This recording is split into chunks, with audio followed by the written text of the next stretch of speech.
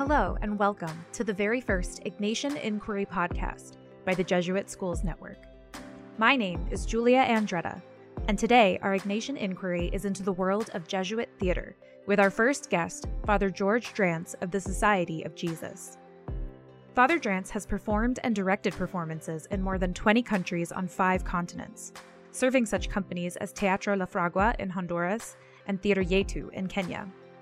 He is currently the artistic director of the critically acclaimed Magis Theater Company, praised for its skill and daring, and best known for its stage adaptations of C.S. Lewis's The Great Divorce and Kalidasa's Shakuntala and the Ring of Recognition. For the Ignatian year, Father Drance has launched JesuitTheater.org, which aims to become the most comprehensive and convenient resource for finding out more about the tradition of Jesuit theater. And this year sponsors the Vitus Project, an interactive look at the 16th century Jesuit play Vitus. JesuitTheater.org invites drama groups from schools to take part in the discussion, research, and creative response to this story about faith, witness, and conversion.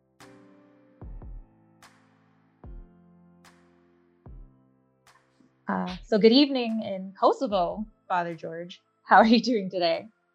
Thank you. Doing quite well. Yeah, it's about 6 hours ahead of you in Kosovo, and we're just at the end of a workday. Long rehearsal, but a good one, and we open November 3rd, so it's an exciting day. Oh, awesome. And what play would that be? It's a new adaptation of Aeschylus's Oresteia, set in the Balkan Wars. Oh. So, yeah, I'm playing Agamemnon, which is a great challenge and an honor, really. It's a tremendous role, a very complicated role in this situation.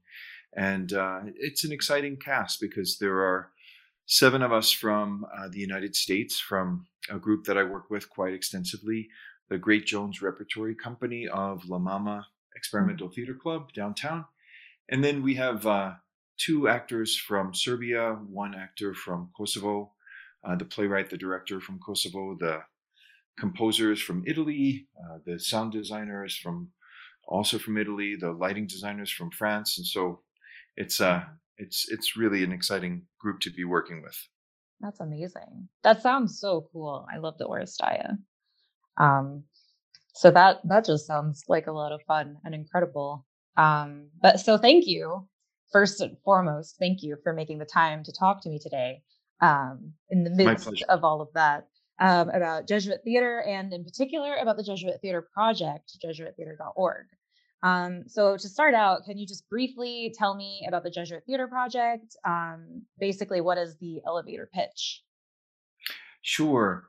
Well, when the anniversary year came up, I was thinking about, well, what could we do to feature the traditions that really take their legacy from what it is that we're celebrating this year. Ignatian spirituality is so much a part of people's lives in many, many different ways. And a lot of people are not aware of how much Ignatian spirituality and theater are tied together. Even theater practitioners, or even people who are very much into Ignatian spirituality, they're not aware of that connection.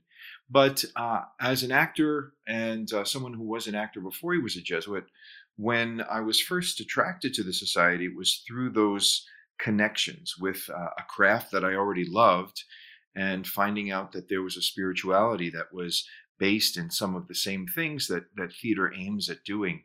What I found really fascinating about that was just the way in which Ignatius used the imagination, really consecrated the senses to prayer, and allowed a lot of the playfulness that happens in theater to enter into the spiritual exercises, and really a deepening of a personal relationship with Christ, or a personal experience of the story that I'm contemplating.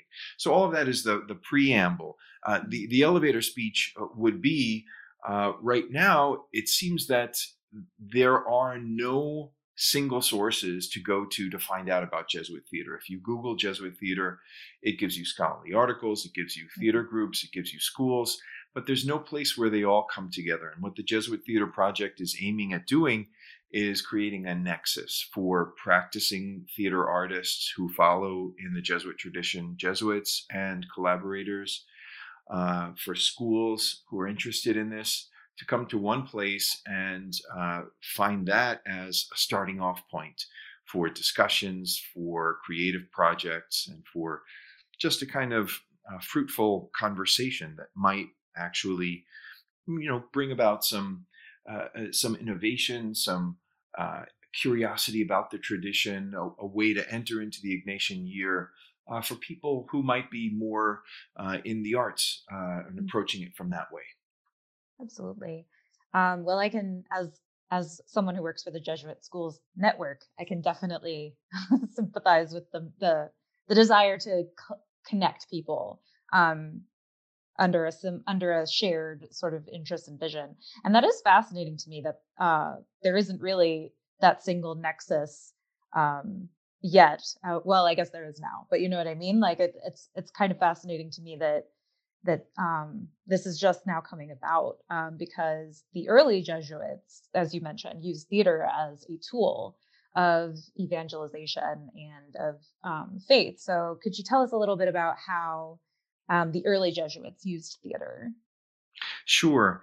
Well, in the Jesuit schools, which we came into by way of really finding places where we could be of service, where we could really give the spiritual exercises. In the formula of the Institute of the Jesuits, it talks about, being able to work for the greater glory of God and the salvation of souls, for the good of souls. And the good of souls happened through, according to the formula of the Institute, various ministries of the word. So that would include preaching, that would include lectures, but then theater. John O'Malley, the Jesuit historian, talked about how theater was part of that ministry of the word. So the Jesuit schools, at the end of the year, they would look for a way in which all of the students could get together on one single thing that would unite them, where people from the history class, the Latin class, the rhetoric class, even the science class could work on one project. And so the schools became famous for these plays that were performed, that were dealing with some very, very philosophical material and presenting it in a way that entertained people and really spoke to their hearts, not just to their minds. And it was that way in which really these two worlds came together that I think the Jesuits began to influence even the development of some of the Baroque playwrights. Calderón de la Barca was Jesuit trained, as was Lope de Vega, Racine, Corneille in France, Molière. A lot of the great playwrights of that age were either students at Jesuit schools or had studied at Jesuit schools for a period of time. And so a lot of that attention to detail, a kind of an overarching view of the world, bringing really philosophical questions into the storyline, was something that was hallmark of Jesuit education. In fact, there were times during the puritanical reforms when the theaters were closed that the Jesuit schools were one of the only places where you could go to see theater during that time. And so it kind of filled in a little bit of a gap. I really love to hear about that connection. And one of my favorite stories is something that Daniel Berrigan told me. Daniel Berrigan was an activist and poet and playwright, probably best known for being part of the Catonsville Nine and writing a play about the trial of the Catonsville Nine. He did the movie The Mission with Robert De Niro and Liam Neeson. And in the course of his conversations with Liam Neeson, he talked about Jesuit spirituality. He was kind of like a Jesuit advisor to these men that were playing Jesuits. And so what would prayer be like? And they were astounded to hear that it was so imaginative, that it was so much into a kind of a creative use of contemplation to enter into the scene. And at one point, Liam Neeson said now I'm not sure if this is exactly true, or if it's more, but this is the way Dan told me. Liam Neeson said, it sounds a lot like Stanislavski method. And and it's true. Yeah. Dan went as well to say, well, the Jesuits during the suppression were accepted into Russia. So he wouldn't be surprised if Stanislavski was influenced by Jesuit spirituality and Jesuit education, because a lot of the same things really come into that. And if you look at the spirituality page on jesuittheater.org, you'll see some of those connections. Something like the composition of place that we do in a contemplation is exactly like what Stanislavski calls the passive imagination. And then the contemplation and the colloquy that happens is what Stanislavski calls the active imagination. So there's a lot of similarities, and it's very exciting to be able to present them in a way that people can access them and celebrate them and put them into practice. Absolutely. I remember having that exact same experience of like when I learned what the exercises were and what Jesuit spirituality was like. I had this exact same, like, that's very creative. Like I was astounded. Creative writing is something that I do in my free time.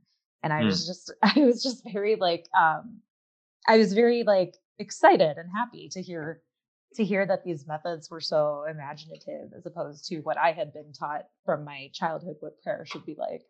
And so that's so, and I hadn't made the Stanislavski connection, but as soon as you said it, I was like, oh, that is so true. Like, that's really funny.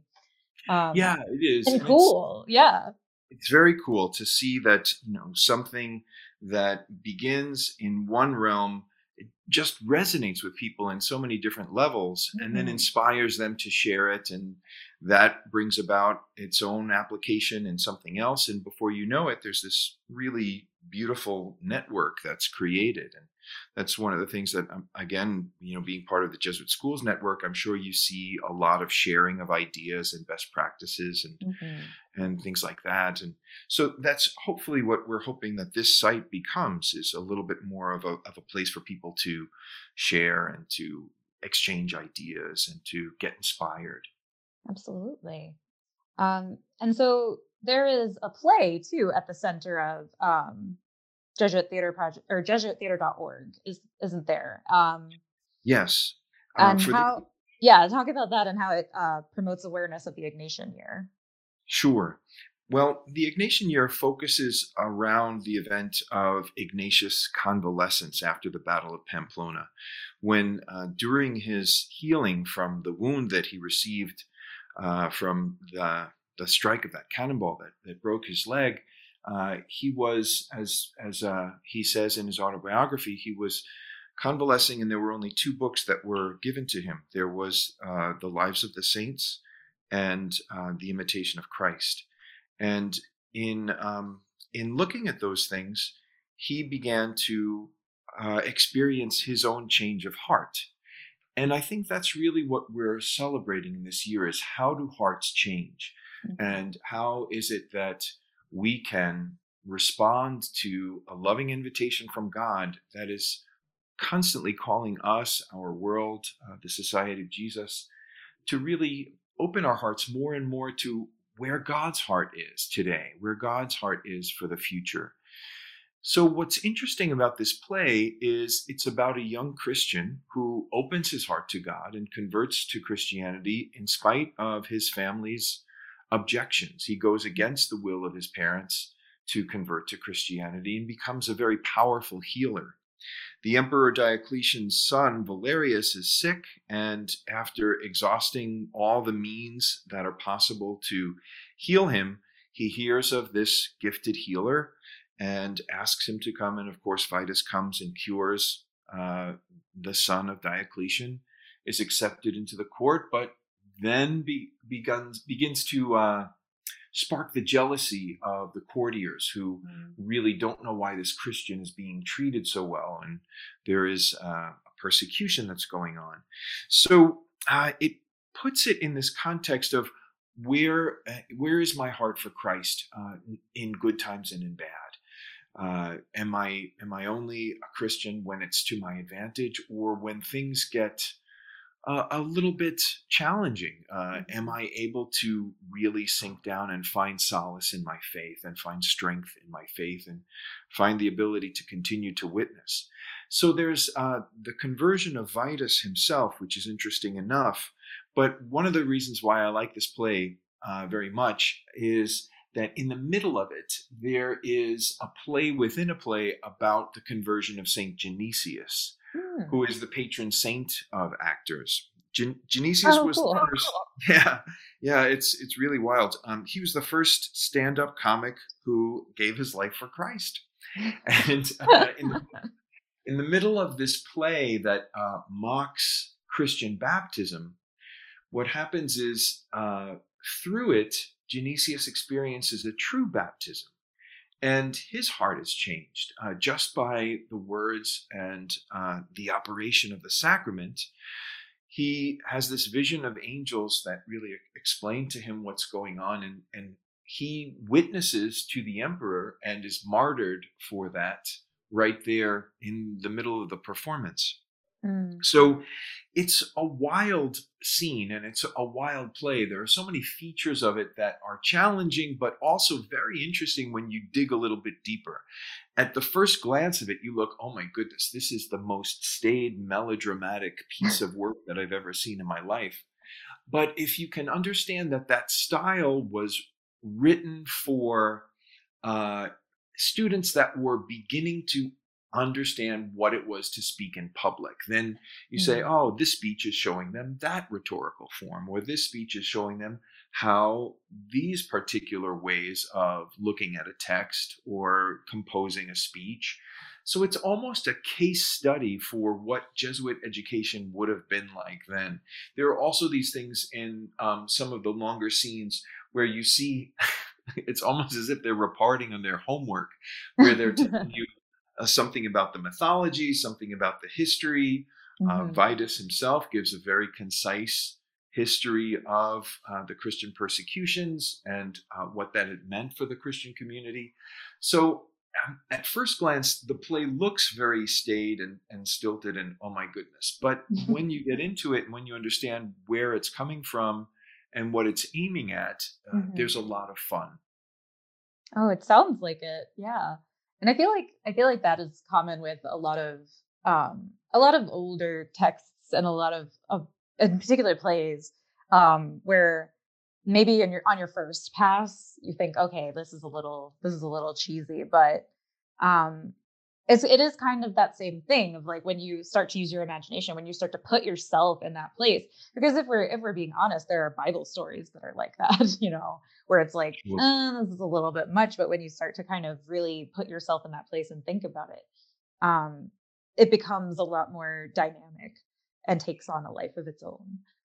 Absolutely. And it's no more unbelievable than Guardians of the Galaxy or Right. the Avengers. Or Exactly. So it's we seem to reinvent mythology for ourselves in every age.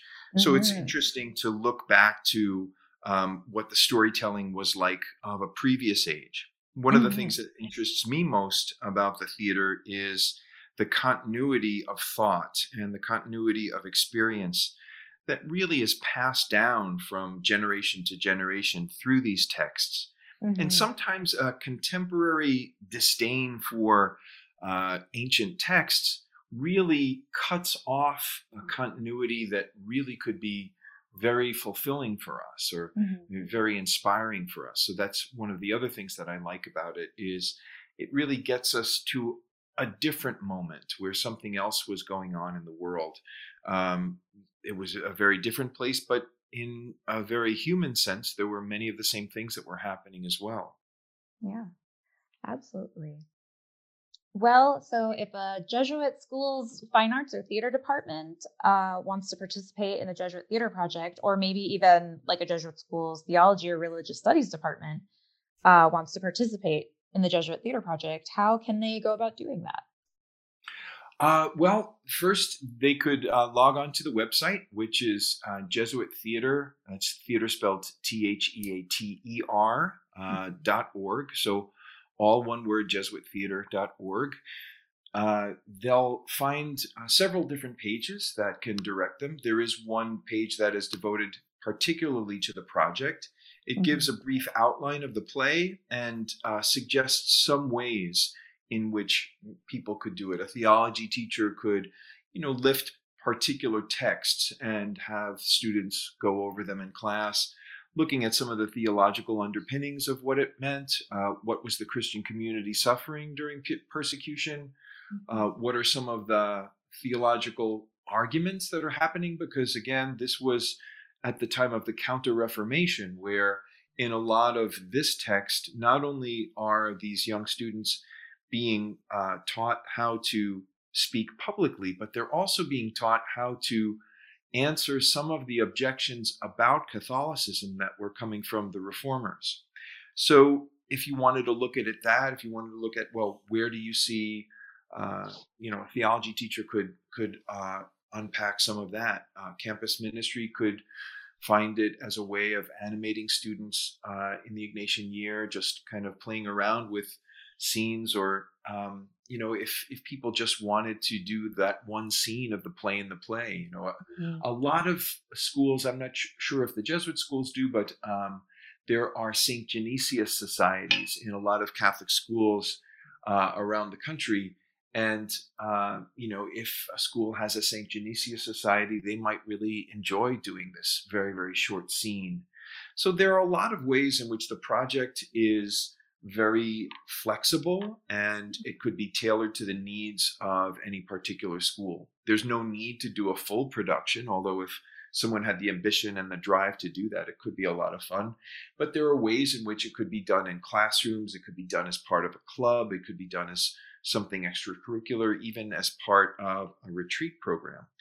There's also a feature on the site, which is a discussion board.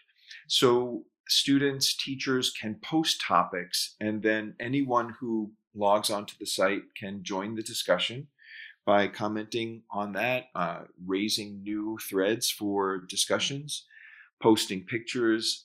What would be great is if anyone who was involved in this over the course of the Ignatian year would post pictures or say, here's what we did at our school, so that other people could look at that and say, oh, well, we haven't done this yet, but we're hoping to do it next semester. And so to get ideas from each other, see pictures, maybe even connect schools that are trying to find out different ways of really connecting their ministry in the school with the arts, or connecting their arts program with some means of introducing concepts of Ignatian spirituality. Absolutely. Well, it sounds awesome. And I'm so excited for it, and I'm sure you are too. So where can listeners go if they would like to learn more, or how can they contact you if they would like to follow up with you in any way? Sure. Well, the website is jesuittheater.org. That's jesuittheater.org. And that'll take them to the site. The welcome page has a little bit about the project. There's a page about history that has some resources if you're interested in Jesuit history. There's a current page that features the work of Jesuits and Jesuit collaborators that are still involved in the theater. Okay. The project page talks more about the Vitus Project. The spirituality page talks a little bit about those connections that we featured. And then if you want to get in contact with me, there's a contact page, and you could send an email to me or to Magis Theater Company. Magis is the company that sponsors the Jesuit Theater Project, and we actually sponsor a number of other things. One of the things that we're doing as well is something called the Odyssey Project, where we're taking a script of the Odyssey and working on it with men in prisons as kind of a way of looking at Odysseus's journey through life, about making choices as a metaphor for some of the choices that these men are facing with their imprisonment and eventually with their being reincorporated into society. So you could find out more about Magis Theater that way as well. If you have any questions, you can go to our contact page and leave a message, and we'll get back to you as soon as we can. All right. Well, thank you again so much for your time. Thank you for agreeing to speak with me today. It's been extremely fascinating for me, and I'm sure for everyone who's listened along. Thank you, Julie. It's been a pleasure. Really appreciate it. Absolutely. So you take good care. All right, you too. Bye. Bye-bye. Thank you for listening to the Ignatian Inquiry Podcast by the Jesuit Schools Network. This episode of the Ignatian Inquiry Podcast was hosted, recorded, edited, and produced by Julia Andretta, and directed by Father Robert Reiser of the Society of Jesus. If you enjoyed the episode and would like to hear more, please don't forget to rate and review us on iTunes or wherever you listen to podcasts. To learn more about the Jesuit Schools Network, please visit www.jesuitschoolsnetwork.org. Stay curious and set the world on fire.